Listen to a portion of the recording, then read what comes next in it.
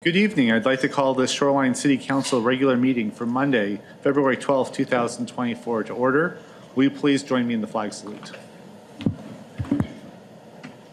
Pledge allegiance to the flag of the United States of America, to the republic for which it stands, one nation, under God, indivisible, with liberty and justice for all. Thank you. Will the clerk please call the roll? Mayor Roberts. Here. Deputy Mayor Mork. Present. Councilmember Ramsdell. Present. Councilmember Scully. Present. Councilmember Adamasu. Present. Councilmember Poby. Here. Councilmember Robertson. Here. Thank you. The next item is approval of the agenda. If there are no objections or comments, the agenda is adopted by unanimous consent. And seeing no objections, the agenda is adopted by unanimous consent. Next on the agenda is report of the city manager. Mr. Ellington. Good evening and happy Lunar New Year. Shore Lake Arts will be holding their annual Lantern Festival on Saturday, February 24th at the Spartan Recreation Center. Shoreline is a vibrant city, rich in cultural diversity. This event brings people together to celebrate the lively arts and tradition around the Lunar New Year. Get more information and find a free printable paper lantern pattern at shorelakearts.org/lantern. As mentioned previously, the city is offering its popular Citywise project again this year. This series of 8 online sessions will provide participants an overview of city government and operations. Citywise is free of charge and open to residents, employees, business owners, and students in Shoreline, age 16 and older. You can get more information about Citywise and find the online application at shorelinewa.gov/Citywise. Also, we have our home improvement workshops back this year. So join us at City Hall for our spring home improvement workshops on March 26th, April 23rd, and May 21st. Each workshop will be from 6 to 8 p.m. Reserve an appointment with a technical reviewer to help with questions regarding your house, property, land uses, and streets, along with city requirements and permit information. To schedule an appointment, please visit shorelinewa.gov/home improvement. We're also hosting a vendor fair on each date.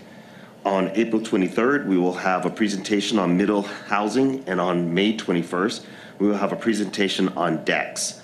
No appointment is needed for either of these opportunities. In recognition of President's Day on Monday, February 19th, City Hall and Richmond Highlands Recreation Center will be closed.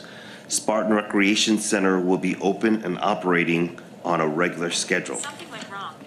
Sorry.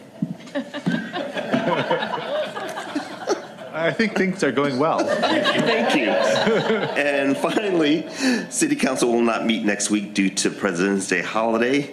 The next council meeting will be held Monday, February 26th. Visit the city's web calendar at shorelinewa.gov/calendar for meeting agendas and information on how to participate in all of our public meetings. And that concludes the city manager's report. Thank you, Mr. Ellington. This is next on the agenda are council reports. Are there any council reports this evening?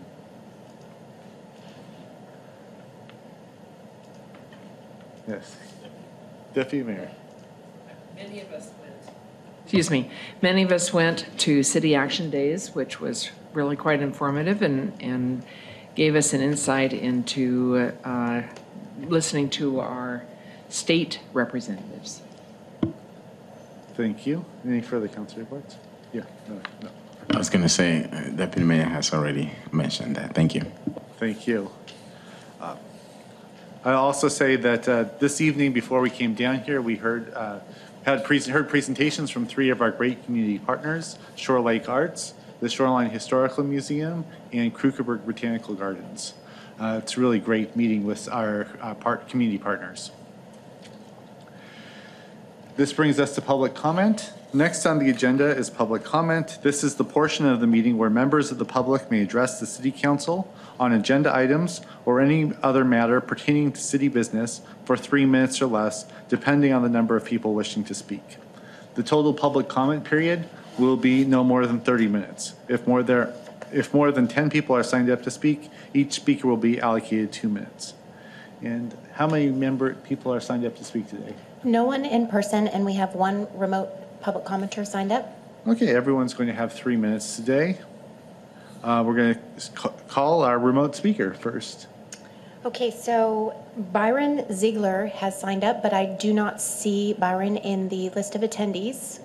If you're here, can you please raise your hand?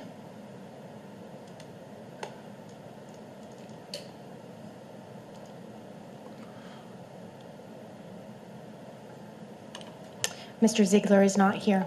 Okay, I will pause for a second. And if there's anyone in the audience who'd like to address the council, now would be your time to come to the podium and state your name and city of residence. I see a stampede going for the podium. So, and is Mr. Ziegler, has he arrived? I do not see him. Okay. I believe we've received comments from him. I know we've received lots of public comment this week on our agenda items. Since no one is here and no one's heading to the podium, we'll move on with the rest of our agenda. The next item on is approval of the consent calendar. Is there a motion? Deputy Mayor. I move approval of the consent calendar. Second. There's a motion and a second to approve the consent calendar. Will the clerk please call the vote? Councilmember Adamasu? Aye. Councilmember Robertson? Aye. Councilmember Ramsdale? Aye. Councilmember Scully? Aye. Councilmember Povey? Aye. Deputy Mayor Mork? Aye. Mayor Roberts? Aye. And that motion passes unanimously. The next item on the agenda is an action item. Will the clerk please read it into the record? This is action on the purchase of real property located at 2332 North 149th Street, identified as King County parcel number 180390-0030, and authorizing the city manager to take necessary steps to complete the property purchase. Thank you. Mr. Dom is presenting this item this evening. Since this is an action item before the council for the first time, public comment will follow the staff report, but precede council discussion. Mr. Down, as he's running in the door.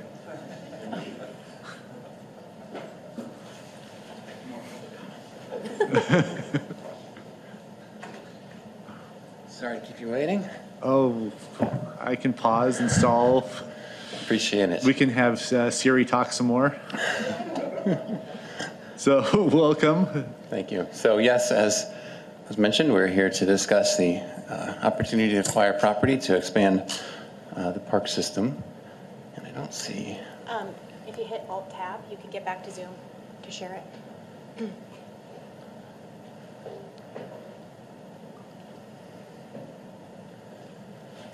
Ah.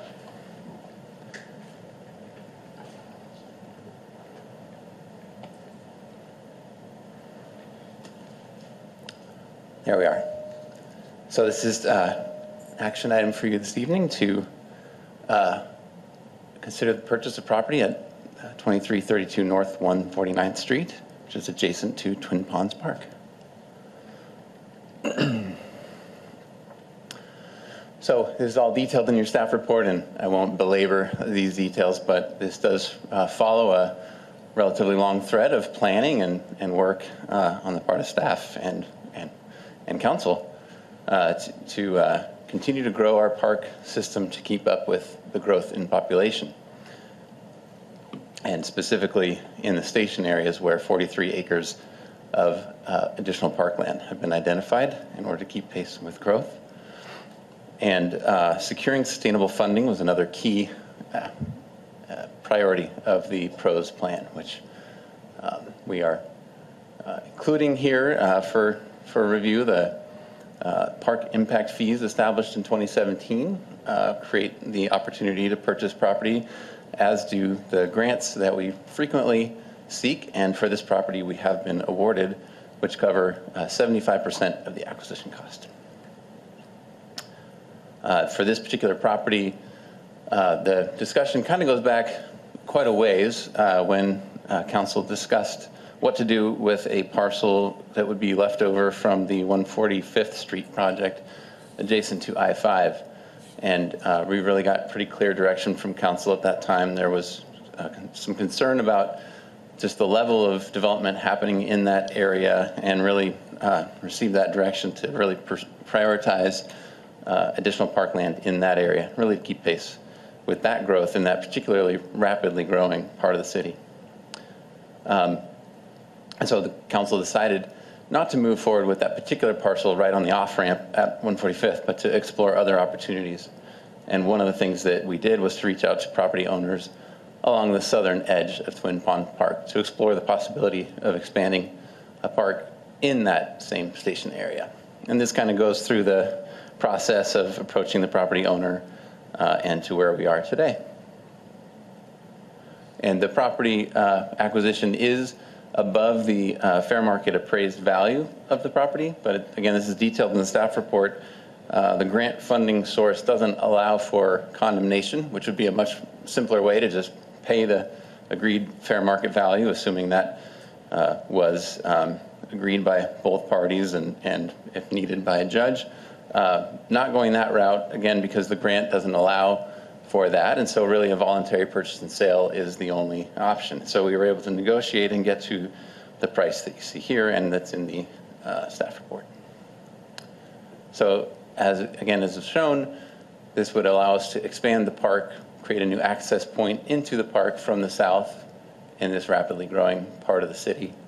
It would allow for some, small, modest park improvements and uses, but it also would work well as a part of a larger assemblage. And no plans or decisions have been made or are before you tonight, but just gives you a sense of the flexibility that it would work well in its own right or as a part of a broader plan in that area. And then it's just another look at how this site sort of works within the hydrology of that area, that it's within the wetland buffer and very close to those wetlands in Twin Ponds Park.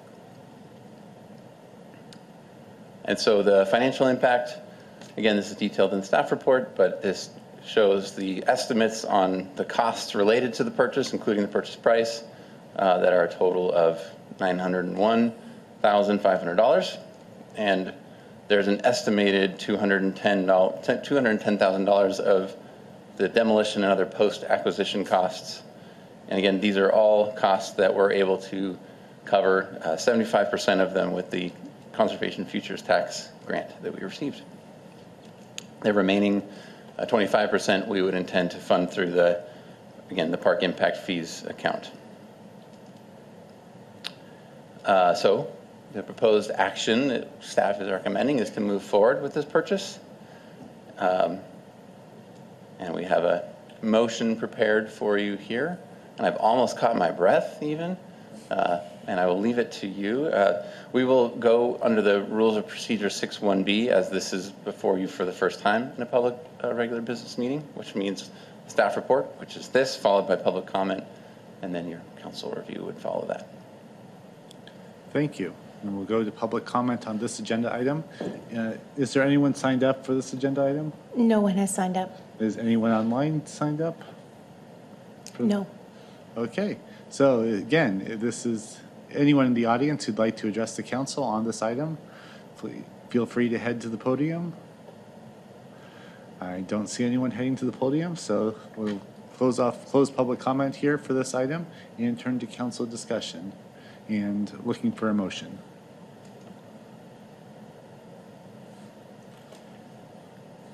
Okay, Councilmember Robertson. I move to approve the acquisition of the property located at 2332 North 149th Street, identified by the tax parcel number as listed on page 1 of the staff report, and authorize the city manager to take the necessary steps to complete the property purchase.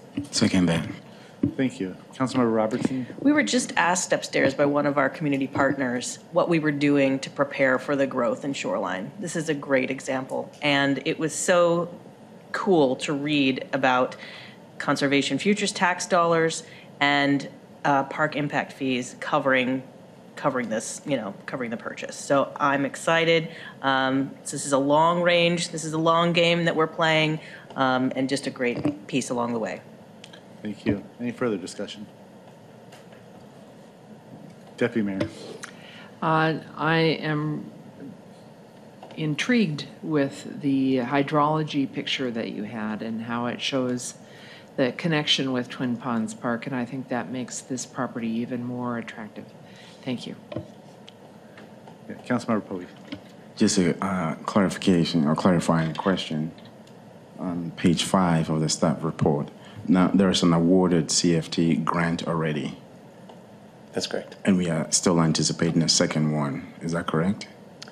Yes, so there were 2 properties, and as was shown, the first property that we acquired in this area was last year, and that's 2146 North 150th Street. And so this is the second of 2 properties. Again, long game, we're hoping to have opportunities to assemble additional properties, and we would certainly approach that same grant funding source should other opportunities arise as well. Thank you. Thank you. Any further discussion? Councilmember Ramsdell.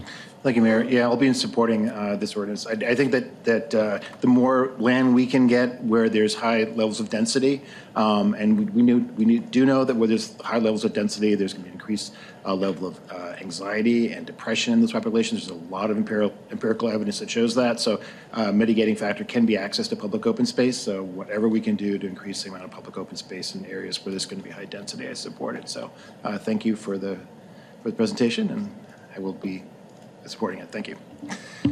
Thank you. Any further discussion? Okay, will the clerk please call the vote? Councilmember Robertson. Aye. Councilmember Adamasu. Aye. Councilmember Scully. Aye. Mayor Roberts. Aye. Deputy Mayor Mork. Aye. Councilmember Poby. Aye. Councilmember Ramsdell. Aye. Thank you. That motion passes unanimously. So Thank you. thank you.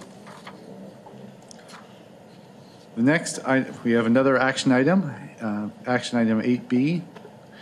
And will the clerk please read that into the record? This is action on ordinance number 1005, establishing the 2024 fee schedule for transportation impact fees. Thank you.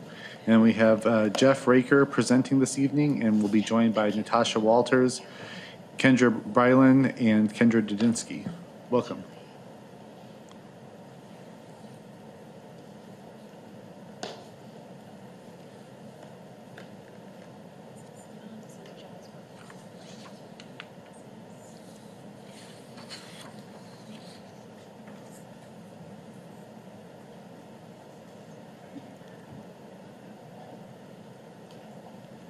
Okay, so good evening. I am going to be the only person in person. Jeff Raker is actually rather ill, so he is going to turn on his camera as need be, but I am going to try to carry the presentation for him. So thank you for this opportunity to provide further discussion on the transportation impacts fees and the new rate study. I'm going to give a quick review of our timeline as in the staff report. I believe this is presentation number 8 as we discuss the TIP. Very productive conversations in terms of looking at exemptions for business, establishing a rate study, looking at multimodal in terms of our approach. In November, we adopted Ordinance 998 with the new project list, which we'll be talking more about. The intent of this evening is to adopt the Ordinance 1005, which will establish exactly what rates we want with the new rate study. We are actively training our staff right now so we can adapt this new rate study on March 15th. So with this action, we'll be on schedule for that training. So in quick review, as is in the staff report, we are going to be acting on the Ordinance 998, which has the new rate study, which is in your staff report. It includes a 15% reduction for TIF in our high activity areas, which we discussed before, as those areas with transit, higher levels of density, so supports that. We have a number of exemptions for business that we've already done, as well as early learning facilities. And then we also have done some what we call house cleaning amendments. TIF eligible projects are in your staff report, and they're not just the green, they're also those other yellow and orange. TIF is, as I will say a couple times, very important to not only deliver projects in our transportation element, but also for concurrency. And if we're not able to fund those for concurrency, we would be moving into a moratorium. So as we talk through our projects and the amount of TIF we need to complete our projects, this map shows all of those projects, including those concurrency projects. The ordinance as proposed establishes the TIF schedule and repeals the ordinance from 995, which was basically taking the existing ordinance, the existing rate and adjusting it for inflation. We did do some updates. We've had a lot of conversation about senior housing. We looked at assisted living, and we reduced that rate from $2,626 to $1,203 per bed, based on past practices and aligning with other jurisdictions. So that's a further reduction, looking at the lower rate on the scale. And also looking at what was really defined, we did not see a discernible difference in use between congregate care and assisted living, so we did not include ITE code 253. We do have a correction. We have a number of ITE codes, and adult family housing was included in our description for assisted living, and it is not actually specifically called out in that definition, so we are going to be updating the ultimate staff report to reflect that change. And I also have in here a definition of what it is, which is currently also in your staff report. So we apologize for that, for including adult family in that definition for assisted living. And in terms of our staff recommendation, it is to adopt the maximum allowable rate. It's important to have the rate in order to be able to fund the projects that support development, the projects that support safety, the projects that support climate, and the projects that support concurrency. As noted in the staff report, we have the 148th non-motorized bridge. We just talked about one of those projects in the area that we're trying to support. That bridge supports access to those developments. If we're not able to have the funding for the 148th non-motorized bridge from TIF, we'll have to find other sources for it. We have a deadline to have that completed before a fish passage for Thornton Creek occurs. We have about 3.5 years to complete that. If we wait, the creek gets opened, we lose our staging area, it becomes very difficult to fund that. The 175th Corridor project has significant funds as well. 175th Corridor was also identified as #1 as a priority for sidewalk improvements, but it has been included in the 175th Corridor project. TIF funds are very important for that as well. So we do not recommend anything below the maximum allowable rate. We do not recommend a reduction by 20% as well. We've already noted we've done significant reductions for senior housing, and we are asking for no additional reductions for senior housing. I believe that is my last slide. Thank you. Is there any further, last slide, but is there any further discussion? I think that's, yeah, Okay. if you have questions, yes. Okay, well, I'll look for a motion. Oh, Councilmember Adamasu, can you start with the motion, please? Oh. Or, okay, I got it. okay. Councilmember Scully. Thank you. I move to adopt ordinance number 1005 as recommended by staff and set TIF rates to the maximum allowable level determined by the rate study. I second it for the purpose of discussion. Councilmember Scully, to your motion. I'll wait for questions and amendments. Councilmember Adamasu.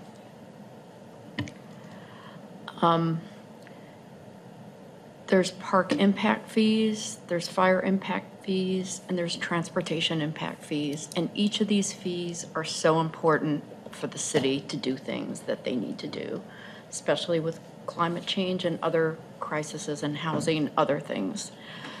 One thing that was brought up at a recent affordable housing symposium was the thought of there's all these different fees. Is there any way, I don't know if some cities have already done this, but put a cap on the total fees based on percent of construction of the development? So if you're constructing a small ADU, that would be a very tiny monetary amount.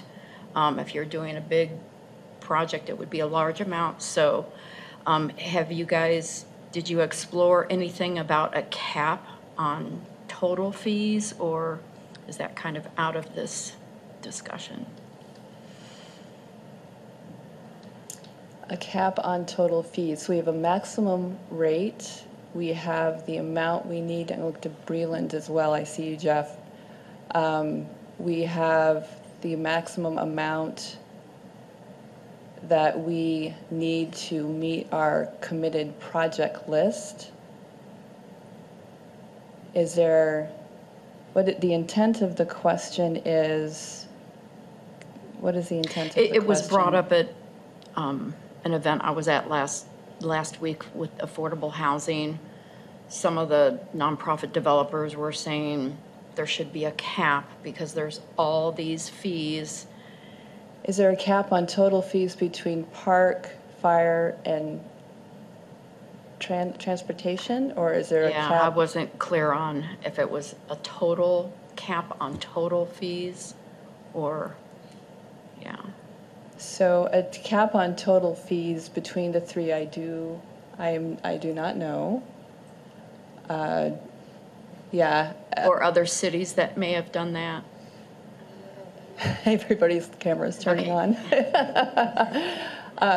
Jeff, if you think you can answer that, go for it. If not, I'm going to go to the Breland and then Dadinsky.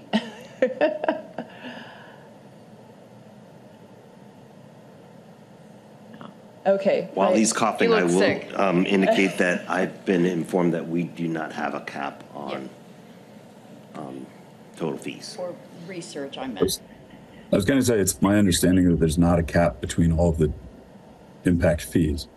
I'd also indicate that in past staff reports and discussion with council, we've indicated we've retained low-income housing exemption, and that we've encouraged council to think about these types of discussions as part of a more robust discussion over this next year as part of the comprehensive plan in terms of addressing housing specifically across these different programs. So focuses on the transportation impact fees tonight. It also sounds like an interest in affordable housing. We do have policies for affordable housing. If that's also what you're asking.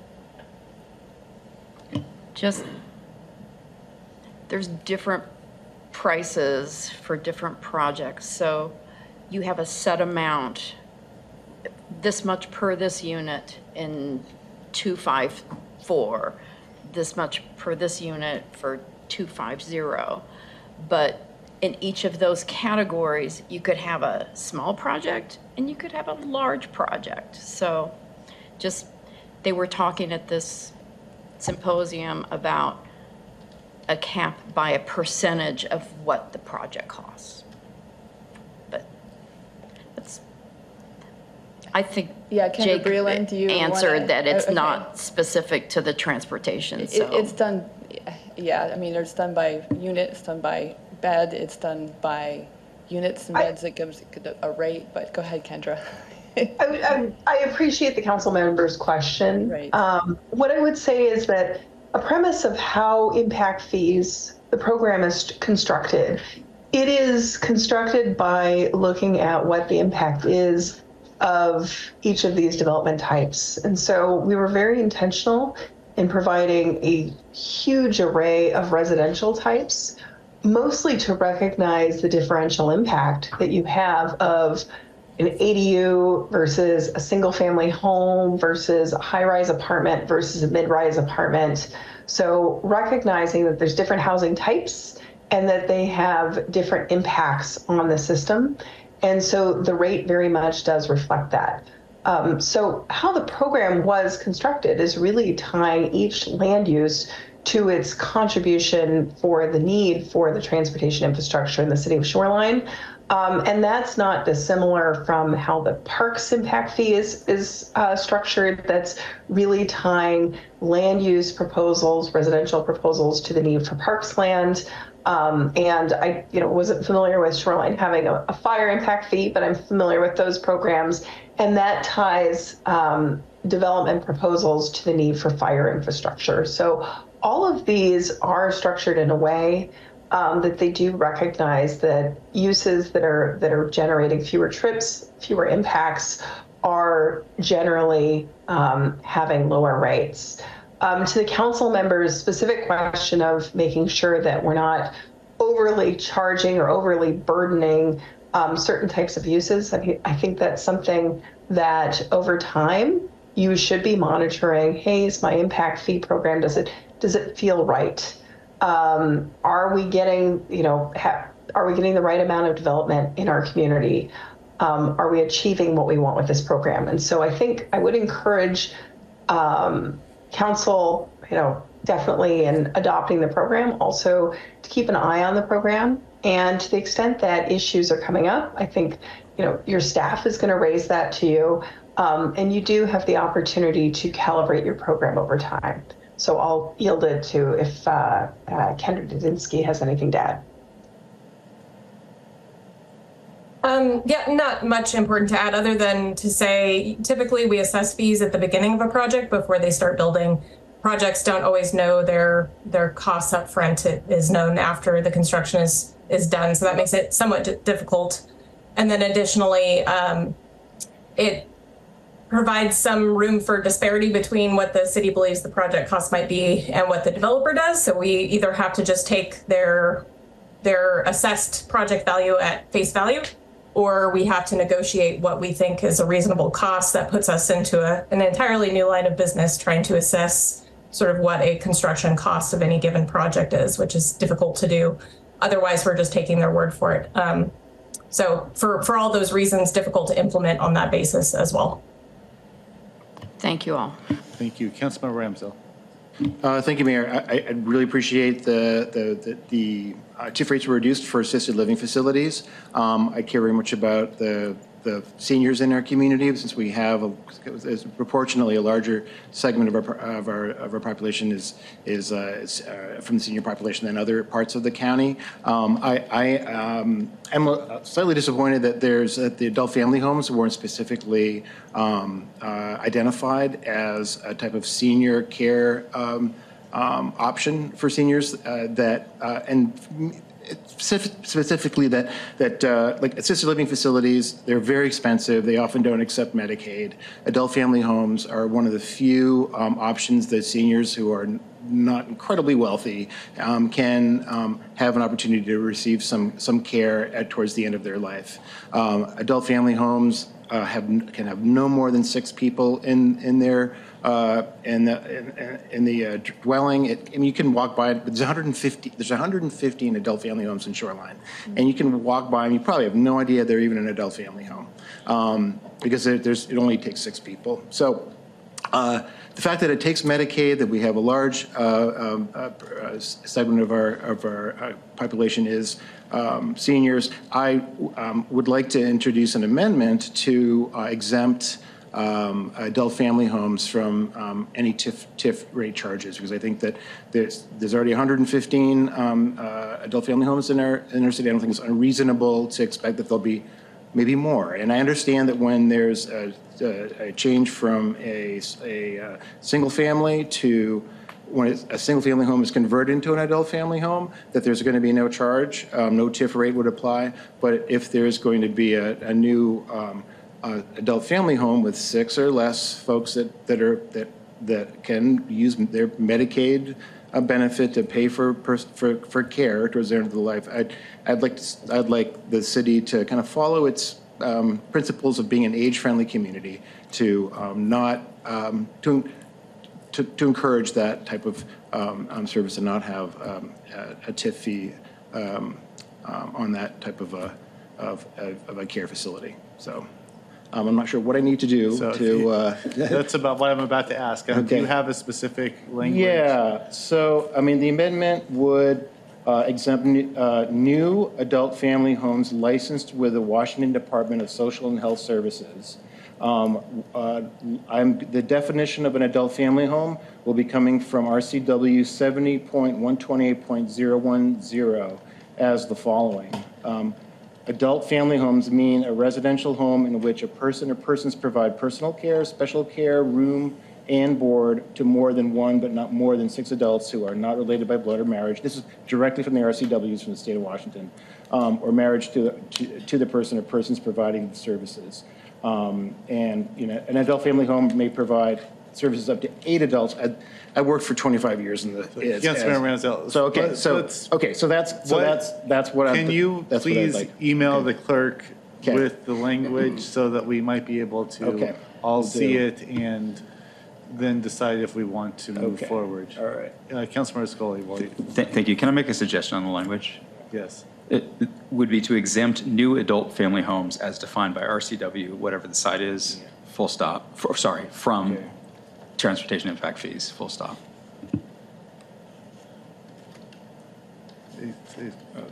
Is there a second to that? I second. Okay. Yeah, that's fine. That's great. Yeah. Okay. Great, thank Councilmember Ramsdell, to your motion. I think you've spoken. I think I've kind of spoken in favor of it so far. So, Councilmember Robertson. So I'm not opposed to this as an idea, but I always get uncomfortable when we start crafting language from the dais, and we haven't given the staff time to analyze it and give us counsel on what the greater impacts might be on just our overall, I'm just code and things and applications. And so that's what makes me uncomfortable about supporting in this moment. So my question is, like, if this passes now, or if it doesn't pass now, when is there another opportunity to address it again after staff has had a chance to consider and advise? Yeah, okay, so if we wanted to do an amendment for specific exemption of adult family home, it's a new structure, as an exemption that requires an ordinance? Is the question, if you passed it now, then what would be involved to come back and amend the requirements? Either way, passed it or didn't pass it now, I'm inclined to have more staff study before we make a decision on the fly from the dais. Councilmember Scully. Thank you. I agree completely with that sentiment, except under the specific circumstances we're confronted with here, we had kind of a moving target. We had a definition that had the word adult family home in it. We thought it was one problem. We found out tonight or earlier today that it wasn't that problem. I am confident that this particular definition, the worst that will happen is either we have applications that it's unclear whether something's an adult family home, and so projects that should qualify don't qualify, or we get a very few projects that shouldn't qualify that do, and they're exempt from TIF. For me, that harm is fairly minimal, and I don't see us coming back with a new ordinance this year to address this problem. So this is one of the few circumstances where I think on the fly isn't terrible, although generally I agree with that sentiment. So I'm going to be supporting this. And I would like to just ask a question here, just for clarification. We would review our fees every year, and since this amendment, I believe, may go into the fee schedule or of the transportation impact fee, it would be something that could be reviewed by council every budget cycle when we adopt a new set of fees. or it would be adopted every time we adopt a new set of fees. So we could look at adjustments to the rate on an annual basis. If we want to update our entire rate study, which I don't think is what you're saying, yeah, I think we could come back again next year if we wanted to look at this again. I do think you're also correct that the number of adult family homes this would actually impact would not be a lot. So there's a couple things. This was kind of a late breaking. One is the RCW and the definition of single-family housing and the definition of adult family housing, and how those two relate. And I am looking at, so this RCW, I think there's a clarification that needs to occur there. The intent is to ensure that any new adult family housing in Shoreline is exempt, is the intent. And as an exemption versus a reduction in a travel rate, which is what the other structured amendments are, I'm still not clear on that. We do have a March 15th date that we are trying to get ready for. I was asking Brayland about this. If the impact is minor, if I understand the intent, the impact to adult family home is minor, the impact in terms of next Monday is a holiday, and when we can come back with this and meet our date for March 15th training is another question. And what happens if we don't miss that date? If we miss that date and we can't adopt this, then we're in a little bit of a funky area. And we'll have to figure out what happens to the TIF rate if we don't adopt it tonight, which is another question. So I guess can this wait till next year, as I think is a question. Would we want to do it potentially next year? If you want us to come back again, we can come back again, and we'll have to figure out how we would do that. I'm looking at Margaret. So I want to ask a clarifying question in that statement that was just made. Because this motion is an exemption, there's something we have to also consider. Because it's an exemption, it's something different than just reducing the amount. There is a specific process. Exemption, and as such, in Kendra Dudzinski's waiver, as such, it has its own process. And is it possible to have that process quickly explained? And Councilmember Hooley, I know you have a question here. Kendra. Go ahead. Let Kendra. Oh, okay. Go ahead, Kendra. Did you want me to explain? Yeah, so we've previously adopted an ordinance that sets in place the exemptions, such as the business exemptions. So I believe, unless we want to do, I think we would have to come back with changes to that recently adopted ordinance that define the exemptions. So setting a lower rate based on trip generation is a different thing than exempting a land use altogether, which has to be paid back by city funds. So there's a whole kind of ordinance language that needs to be crafted around that if we are to exempt this specific thing. So what I'm hearing is that this motion as proposed right now may be out of order because we can't put an exemption into this ordinance. But is it possible that we could say that the adult family homes, as defined by RCW 7128.010, has a fee of 0? Would that be in order? I look to no. I would look to the city attorney as well for her interpretation, certainly. But my interpretation would be there is no ITE rate associated with 0 for this land use, and so that wouldn't be kind of a justifiable basis for it. It would be just a policy choice and exemption on that basis. So, but I'm curious to hear what Margaret. I agree with Kendra as far as how we do exemptions, because under the law we're required to, if we exempt, then we have to make up the amount of that exemption. And so there is a specific process that lays that out. And while I can understand the desire to say 0 because it effectively makes it an exemption, there would be no basis for reducing it down to that number in this instance. The ITE schedule has a trip generation. And what we've been doing is there's like a low and a high, and we push it all the way down to the low. But it's still a schedule, it's still a methodology, it's still a procedure, it's still a nationally based, methodology. So to go to zero, it's not following the ITE handbook. If you have a policy decision to make a reduction, which is what we're saying, that's different. That's an exemption, and then it has a process. Okay, so I'm inclined at this moment to say that this motion is out of order from advice of the city attorney. But before I do that, I'm going to turn to Councilmembers Poby, Deputy Mayor Mork, and Councilmember Ramsdale to try to convince me otherwise.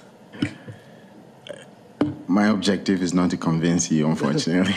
But interestingly, I was looking at it from rate allocation and fee setting perspective, based on common factors and denominators that are used in calculating. For some reason, Kendra just said exactly what I have written here. And so to say exempt, that's totally different. It's a policy decision because it has several factors that determines the rate. If we make a policy decision to say, hey, we want to charge zero, which I won't support because you know what? The number of people in the house will not be a factor to be used to determine the rate. It's going to be the number of trips made to the place. And so that is if I understand, one of the factors being used here. And so the traffic generating facility compared to others, there may be 120 people in an assisted living, but the number of trips may not even be equivalent to that of 6 people in a different home based on number of employees that frequent the place. Thank you. Deputy Mayor Mork.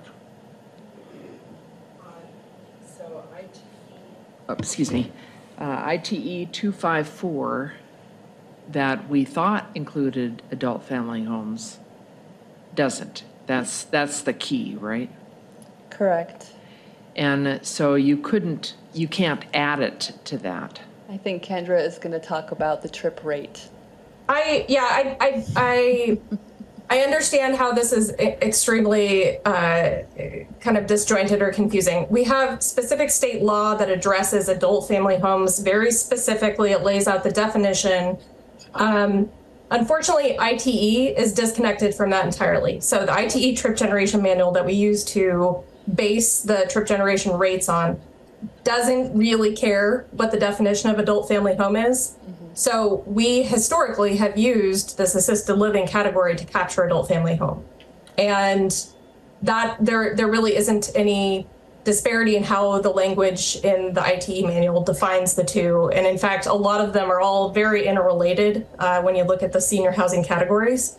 And so historically, we have used the assisted living 254 category, and that would be a reasonable thing to assess for new projects moving forward. But keep in mind that conversions, again, would get a larger credit than likely the adult family home would draw on those trip credits. So again, you're talking about a net zero outcome for those types of conversions. It's the new ones that would have to pay the per bed rate under our past practice.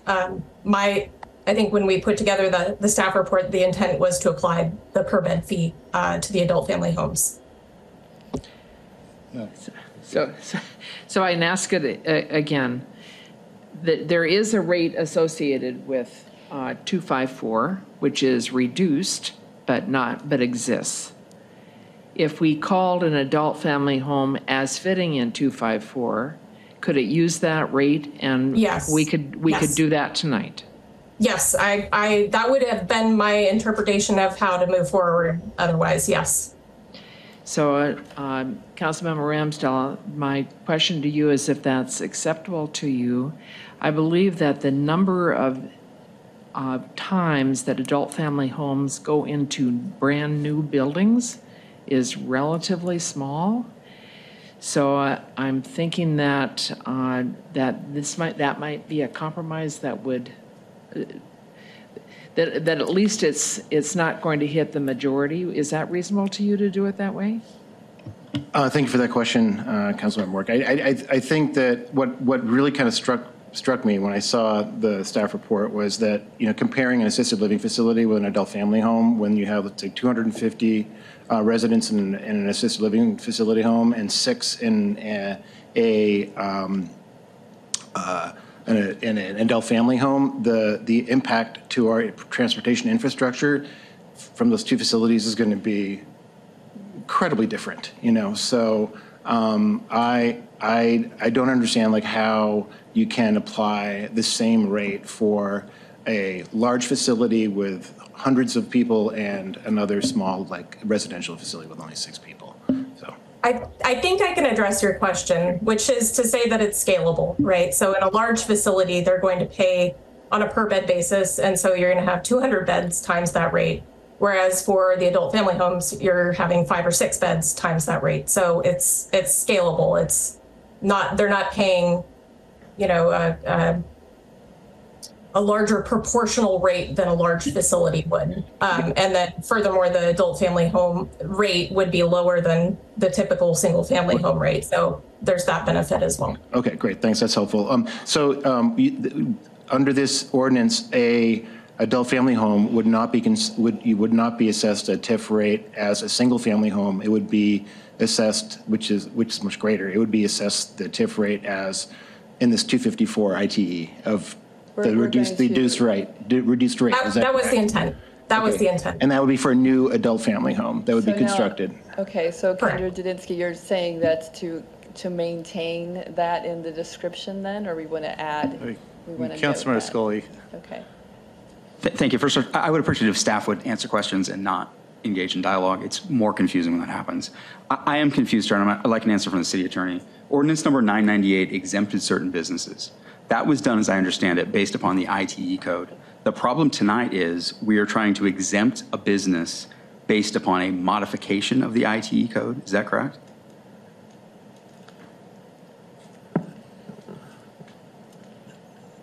You have in front of you a modifications that you're making to what's assessed under the ITE code. Is that correct? Am I understanding what the council is looking at in reducing the rates? So let me ask you the follow-on question to that is, why can't we do that? Why can't we say this is our TIF? We're going to define this particular category the way we want to. Why are we stuck with the ITE codes? What law requires us to do that? Well, I think it would have to be supportable under the methodology, because people can do their own studies and they can provide their own analysis. And if we just started putting them out there without using something as a base or a justification for it, I think that would create legal problems for us. I appreciate that and I agree with that, but we've had the basis identified tonight. This is a category that doesn't make sense. It doesn't work on the ground. We've got facts on the ground that, in my view, are defensible. So if the chance is we are risking a lawsuit, I don't care. Let's do this. Let's do something that makes sense. If there's some law that says thou shalt follow ITE codes, then we're stuck. But I'm not hearing that. I'm hearing all kinds of information, but not the answer to that question. Why can't we do this? Well, again, I think that the way that the law is set up is that if we do want to exempt something out, we can do that. But we have to have a basis to make up that difference, so that what we're exempting out is made up out of the general fund. No, understood. That's right. We have to do that. We are making a policy choice to basically subsidize this by making up for these contributions out of the general fund. That's understood. But what I've been hearing in a variety of forms from staff is you can't do it even if you want to do that. And I don't think that's true. But that wasn't my intent. My intent was to say that I don't think this is the proper forum to do that. I appreciate that. Those are policy arguments. I'm voting for this. Okay, we are back to this. I'm going to rule that under the advice of the city attorney that this motion as written is out of order.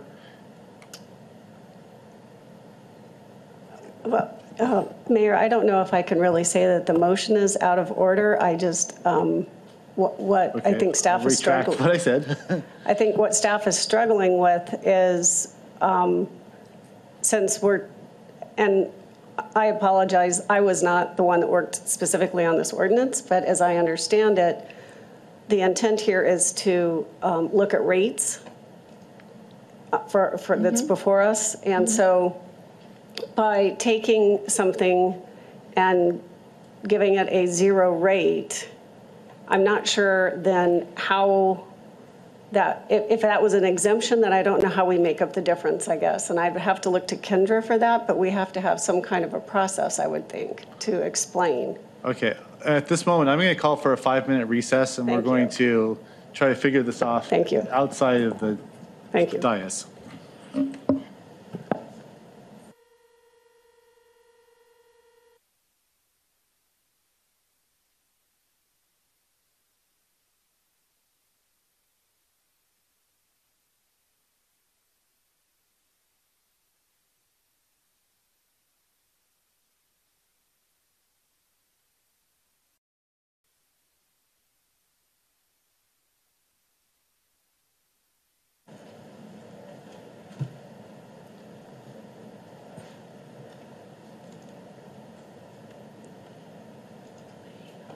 And then you're going to help me, right?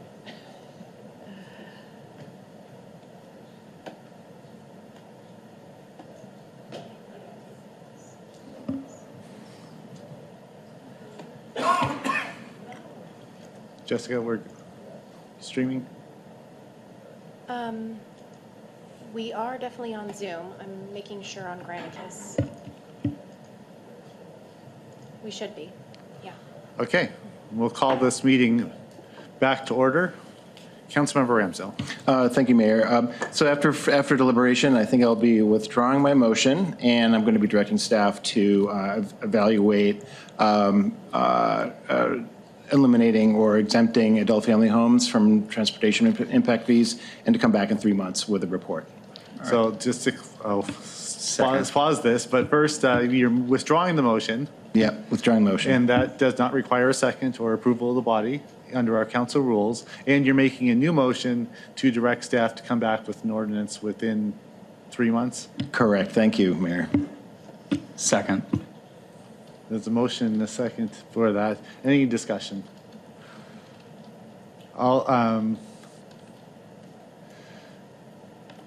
We're going to put a pause on that motion because that's independent of the motion, the main motion that we're considering right now.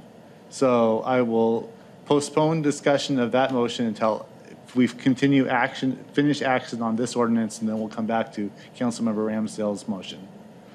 Is that okay with everyone? Okay. So we're now back to action on ordinance 1005. Is there further discussion on that motion? Okay, I'll just say one bit, and I want to first thank staff and all of the staff for this process. I think we've learned that transportation impact fees are complicated, that they are based on definitions that are provided by an organization that is not a national organization, that has no direct impact with state law or city codes, but they do provide guidance for developers and for city staffs in order to understand the impacts that those projects that are being built have on the city. And that is a complicated process, and I think even in the process of adopting the ordinance, setting up this structure, we realized that there are still some definitions that are not well defined. And also, we have learned over the course of this process that any developer has the ability to work with the city to actually say what the real impacts or what the true impacts of their development would be on a particular city. So often the developers may negotiate with the city in terms of what the actual impact might be, and then we'd apply this rate in these fees accordingly. So this is, in many ways, this is a poor analogy, but I mean, these are the book rates, but there's actually what the real rates are based on negotiation. I will say that these impact fees that we adopt, whether it's a transportation impact fee, whether it's a park impact fee, whether it's the fire impact fee, all of these are not, these are dollars that only come when development occurs. That if no, I mean, I think it would be wrong to say that there will be no development, but if there is no development that happens in the shoreline, then none of these fees will be collected. These fees only happen when developments occur. And so when we think about how and why we assess these fees, we have to think about, these are not fees, these are fees to fund future projects. And these future projects are dependent on, the need for these projects are dependent on the growth that these projects come from. And so in doing that, we owe the community we have to think about this from a sort of a balancing point, that we have to understand what the fees we charge and also how those fees might impact future development. So with that, if there's no further discussion, I'll look to a vote. Will the clerk please call for a vote? Mayor Roberts. Aye. Councilmember Ramsdale. Aye. Councilmember Povey. Aye. Deputy Mayor Mork. Aye. Councilmember Scully. Aye. Councilmember Robertson. Aye. Councilmember Adamasu. Aye. And that motion passes unanimously, 7-0. And now we'll go back to Councilmember Ramsdale's motion which was seconded by Councilmember Scully. Councilmember Ramsdale, to your motion. Mary, would you like me to say the motion again, or No, no? Okay, just support it. Okay, yeah. No, I just believe that again, as a community with a large segment of our population that's elderly, it's going to need care moving forward. To be able to encourage or not penalize any projects of adult family homes, that it would be consistent with our values as a community to exempt adult family homes. So I am looking forward to hearing what staff has to say in 3 months. All right, thank you. Any further discussion? All those in favor of the motion, please look to the clerk to call the roll. Okay, so Deputy Mayor Mork. Aye. Councilmember Scully. Aye. Councilmember Adamasu. Aye. Councilmember Povey. Aye. Councilmember Robertson. Aye. Mayor Roberts. Aye. Councilmember Ramsdale. Aye. And that motion passes 7-0. Thank you. Thank you very much. Okay, this brings us to, we have one more item for everyone watching. Hopefully we can get through this expediently. The next item on the agenda is a study session on the 2024 Comprehensive Plan Amendment docket. And Steve Saffron is here to present the staff report. Welcome. Hey, thank you, Mayor and Council. It's good to be back. And I will go through this. You have the staff report. You probably know it by heart. So this is a discussion of the 2024 Comprehensive Plan docket. The Growth Management Act mandates cities to create a docket or a list of proposed amendments every year, and this docket for this year is running concurrently with the major update of the city's comprehensive plan. So this is a list of amendments, again, collected in 2023. Anyone from the public or staff may propose an amendment. And again, these items have not been evaluated. And tonight the council will kind of give direction on, or staff is presenting the Planning Commission's recommendation of what should be on the docket. Amendment number 1, this is, again, adopt the major update of the comprehensive plan, which staff needs to do by December at the end of the year. As a reminder of our timeline, we are at the green arrow, so we've finalized the vision statement with the commission. We're currently reviewing and revising plan specific elements, looking at goals and policies, and continuing our ongoing engagement for the major update. Amendment number 2, this is a specific amendment to amend the Parks, Rec, Open Space, and Arts element.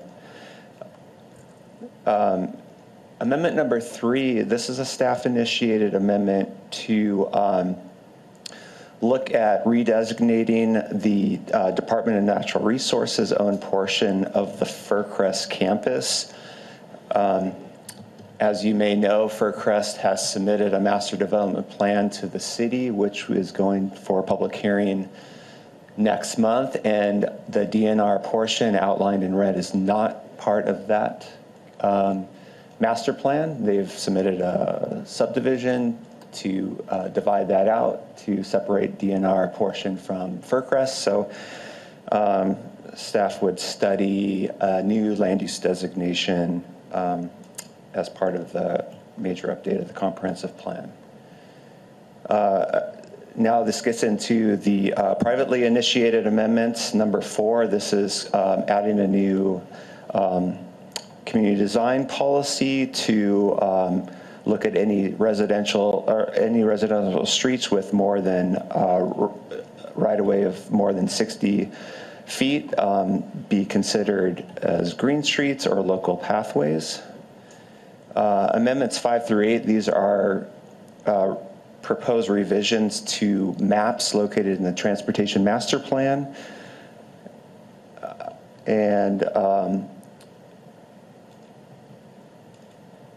Looking at Amendment 9 through 13, these are also all privately initiated amendments. These have to do with views, scenic views, and solar access.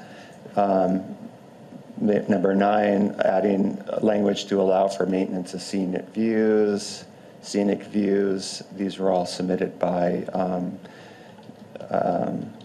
the Innis Arden community, all with balancing maintenance of trees and scenic views.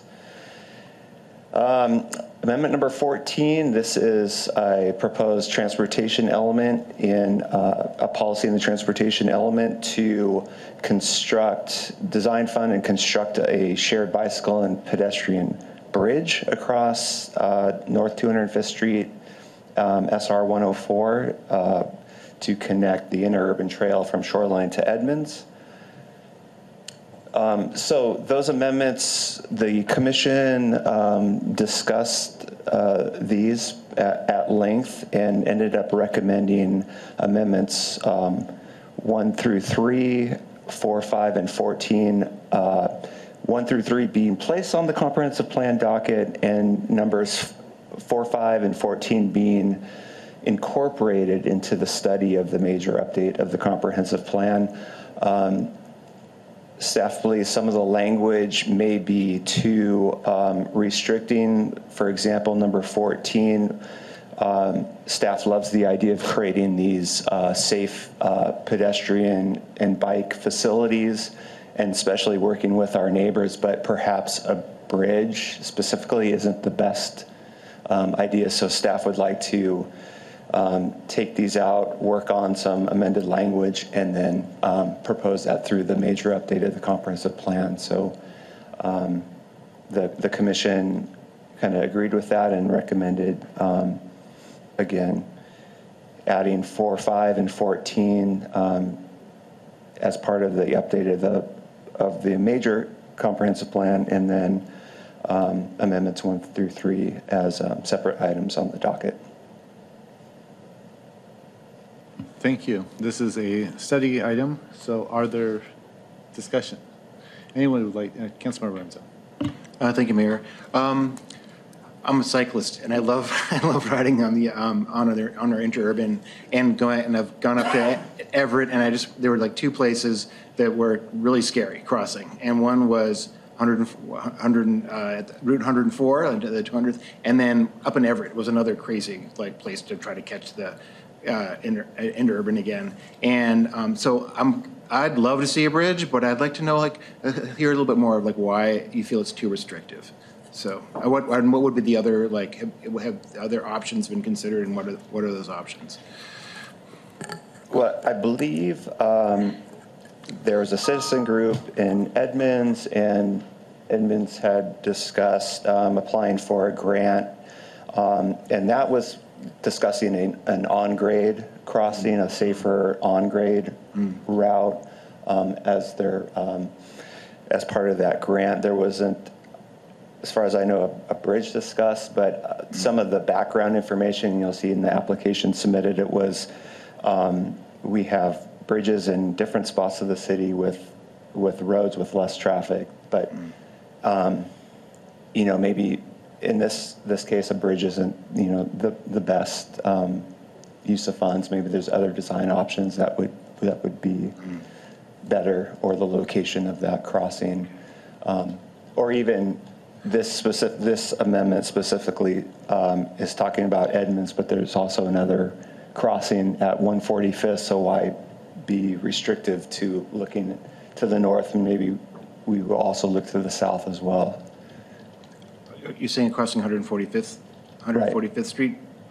Or other roadways within Shoreline too that have, maybe there's better crossings that we can, just perhaps a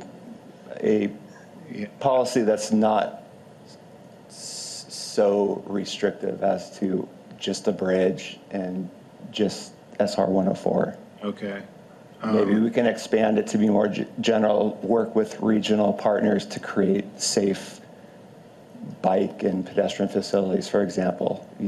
Okay, so like kind of setting this in the future. If I'm looking at the staff report, it looked like the staff is preferring that there's more of like a study, the different options are studied, and to try to determine what's the best use of funds and what's the safest way to get across.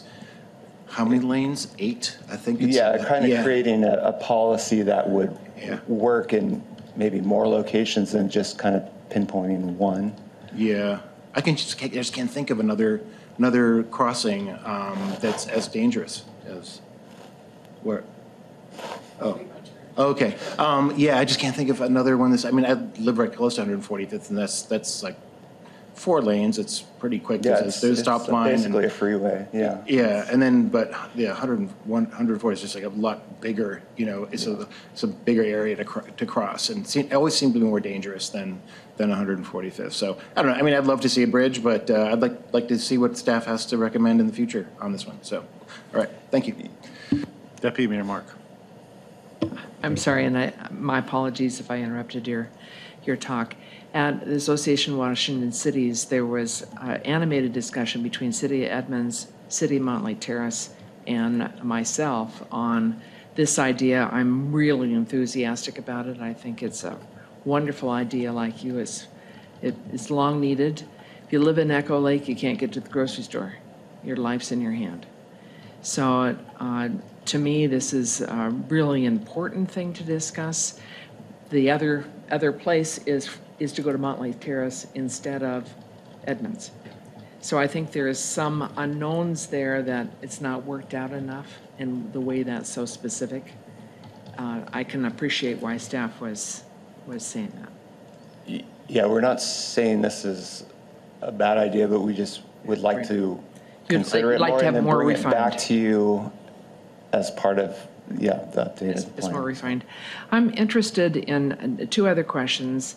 Amendment 5, I don't understand why that is one of all those other ones. Why are you recommending that one alone be moved? There is actually an error in the map that we'd like to correct on number 5. Okay. And we'll clean that up when we get to the transportation element of the comp plan, but the rest we believe are correct. The one I really want to talk about is 4, so I'll go quickly there. Why do you feel this is a bad idea to include something like this? Do you feel it should be better written, or what I'm missing? Why is there a downside? I guess is how I would put it. Again, I think we could phrase the language better.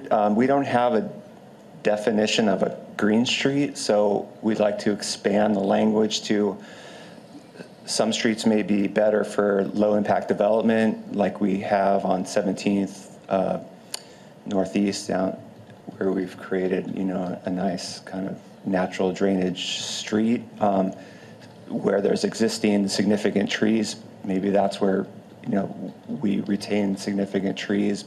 So different streets maybe have different treatments we don't really know what a green street is because we don't define it. So we just we like the idea. We just want to bring back some different language. So many of the comments we got were associated with this particular amendment. And that, I think part of it is just providing the city, understanding from the city when this will be discussed, if not now. Is this going to be part of the comp plan then? Some assurity that this concept of a wide street that's a right of way is going to be part of it? We spoke to the applicant. Actually, we had a meeting today, and those comments are being captured in our tracking, how we're updating the comprehensive plan. So things are progressing nicely. Thank you, Mr. Saffron. Councilmember Robertson. I think a lot of my questions have already been answered just with these conversations. In regards to 4, which I'm looking at right in front of me, and also 14, I guess, were 2 that had very, very specific asks attached to them, and then the recommendation was maybe too specific to for this application. So I guess I just wanted, anyway, for the comp plan process, right? So I guess I wanted to express that I am delighted that we are talking about the future of Furlands Way. And so excited to see what comes back and out of those conversations. And the same with the bike crossing. I am really interested in finding a solution, and whether or not this is the solution, but hope that we continue talking about what that could be.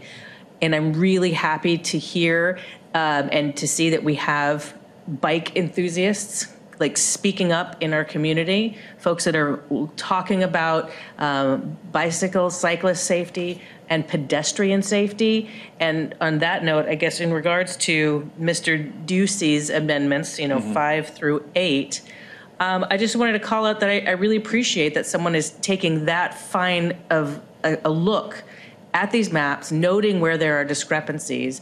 And even though there are places where we're saying that, the recommendation is not to move forward, I believe, I get the sense that staff can make adjustments, like you said, to the maps to reflect what's been brought to light. Did you say there was only one that were actually? Yes, amendment number 5, one of the maps does have an error, and we'll fix that. But the rest of the amendments we believe are correct because they're looking. The path may not be there now, but it's on the future plan, so we're working towards it. And now I'm inspired to go out and check out all these little byways that exist in that neighborhood. So anyway, thank you to Mr. Ducey, and that's all I have for now. Thank you. Councilmember Scully. Yeah, thank you. Following up on that, I noted that Mr. Ducey described one section as a steep slope dirt track and another is a precarious dirt goat trail, and I'm going. I can't wait to see what a precarious dirt goat trail looks like. As well, so you can't cross it. But my comments are on, so going back in time a little bit, we had a debate over whether we were going to allow comp plan amendments this year versus just making it part of the comp plan update. What I like about comp plan amendments is it's a chance for citizens to say something very specific and have planning commission consider that and then council consider that, rather than just being in the giant mill of comments we get on the comp plan that gets filtered through staff and becomes generalized. And the fact that somebody stood up and said, I want this one specific thing with this wording, that just gets lost in that process. And that's unavoidable and that's fine. But we have this other process, and I would like to see these specific things, if there's a chance we might do them, come forward as amendments. So I support putting 4 and 14 on there. What staff will do is what they always do and come up with some alternate language. 14 for me is too proscriptive. I don't want us to commit to funding something. I mean, we have a lot of priorities in the city, but I agree with everybody that that's a great project, and I think we ought to be on board with it. If staff can come up with language that says we support this and we will work together towards, great, right? And likewise on 4, we haven't defined green streets. We can't have a defined term without a definition, but staff can create that definition. And I think we're all in agreement that that's a valuable area and that making a third place out of a street is a good thing. I do want to call it the scenic view ones. I appreciate the effort. To me, I think we recognize that in other areas of the code, and unless there's sentiment from council, I don't think that would get votes, and so I don't want to spend a lot of time having staff analyze it. No, thank you. Thank you. Any further discussion?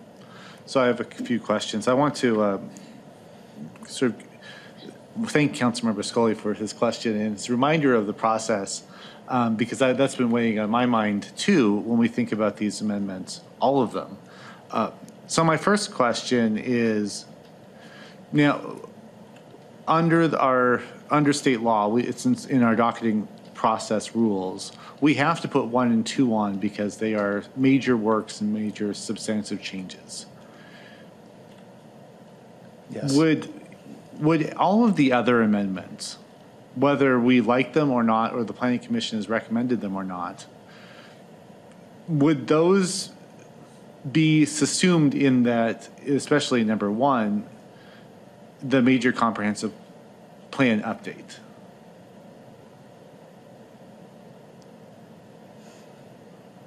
So you're saying if, I'm sorry, what, I don't understand the question.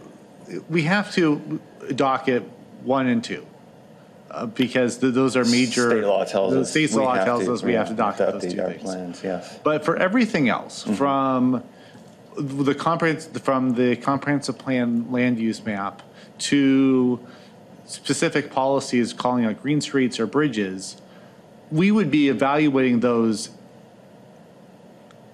within the context of the major update. Is that correct? Yeah. Yes. So, I mean, when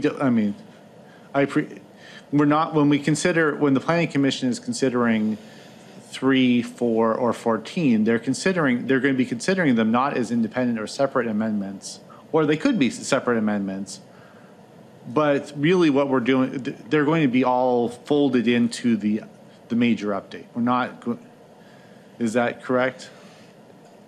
I mean, yeah, it's going to be we're going to be doing the work, and we're going to be doing the work at the same time, so it's essentially folded into the update. And so the reason I'm asking is we're not going to have a separate vote, well, we may not have a separate vote on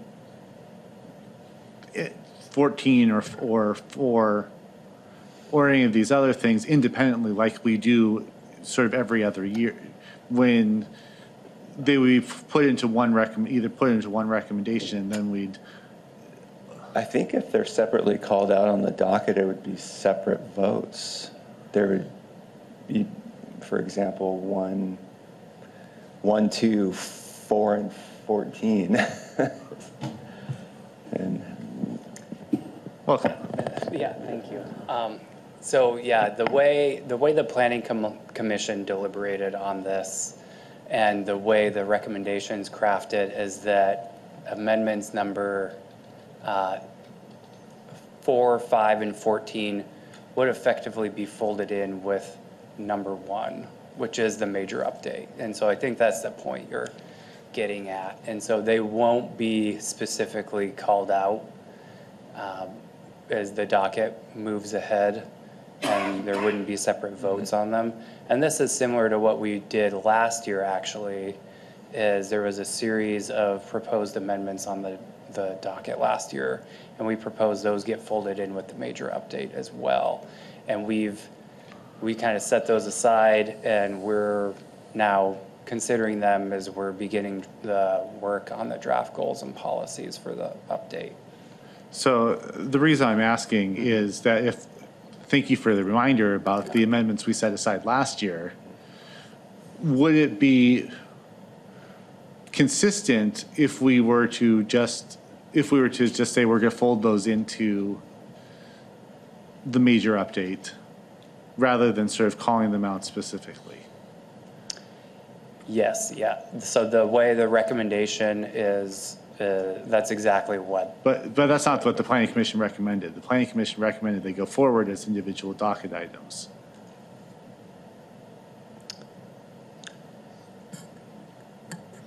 So yeah, I'm looking at the slides, yeah, or the slide up right now. So numbers 1 through 3 would be individually called out. So number 1 is the major update, 2 is the PROSA element, and 3 is the land use designation change on the Fircrest campus. Right. So numbers 4, 5, and 14 would not be individually listed on the docket. Right, but I don't know if that answers your question. It does. Yeah.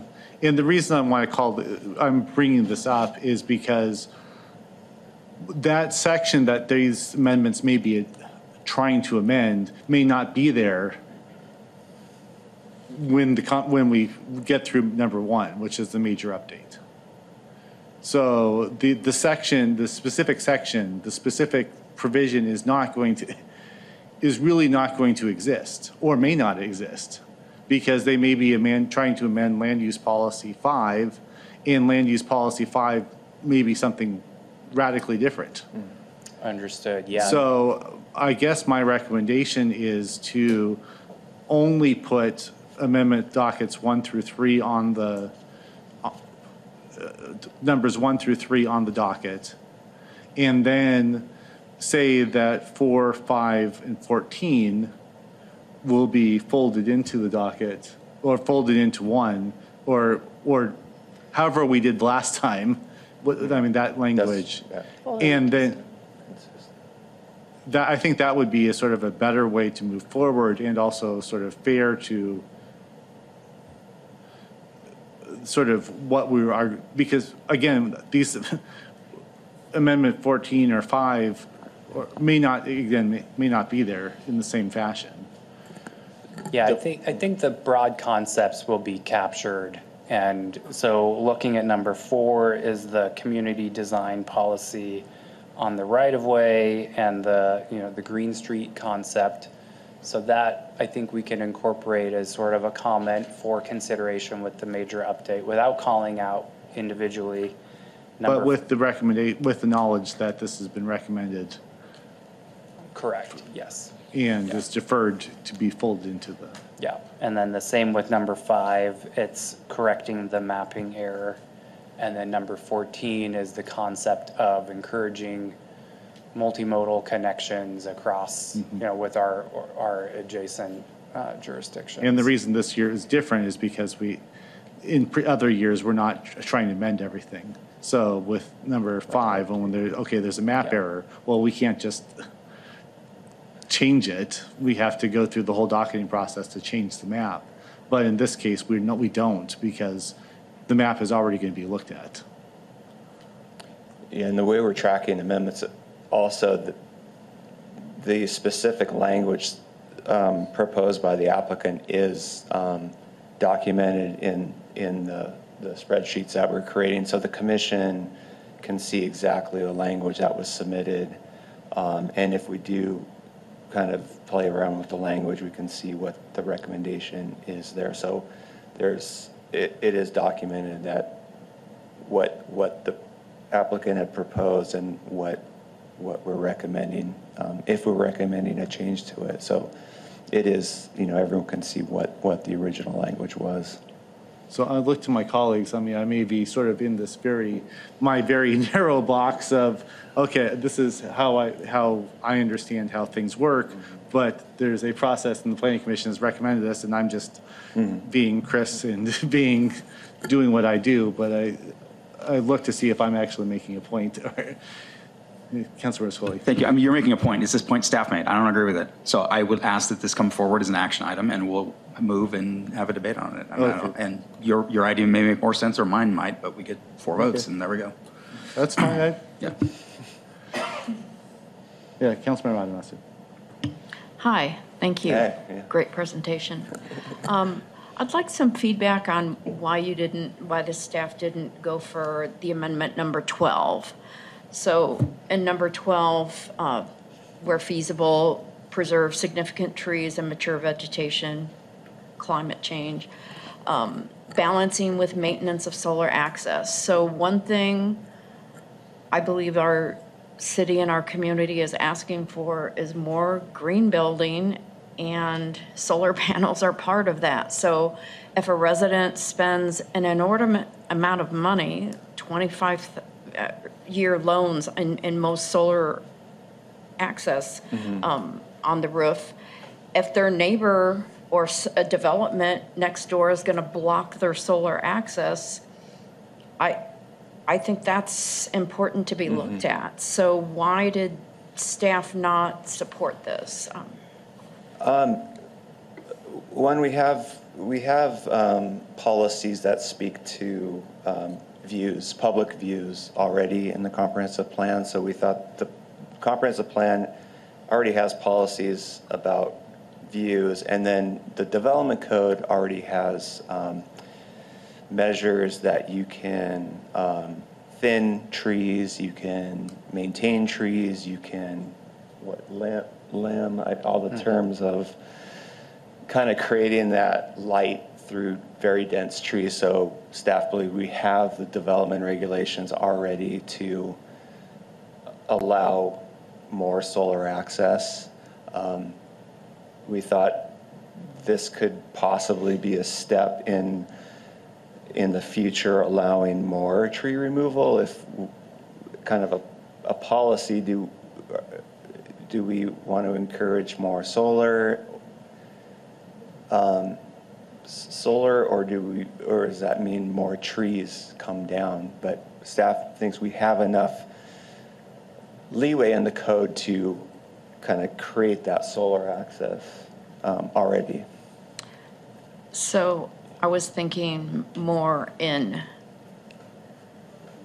6-story physical development of buildings blocking solar access, not existing mature trees, because it talks about preserving the significant mature trees and also so you're saying throwing in the word balancing, it's like, okay, they're not talking about building a 6-foot or 6-story building blocking someone's solar view. I mean, that is a different Or concern. solar, I don't think that was the intent Okay. behind this one. Then well said, never mind. Any further discussion? Okay. I am not seeing any real heartburn other than my own about where we are. So I guess that we can put this on consent and no. I'll be back with a very short presentation and then Okay. 2 weeks. Yeah. Unless we want to put it on consent. I asked that it be an action item. Okay. Okay, we'll see you in a couple weeks. I'll be here. Thank you. Okay, with that, this long meeting, no, it's not long. This meeting is adjourned.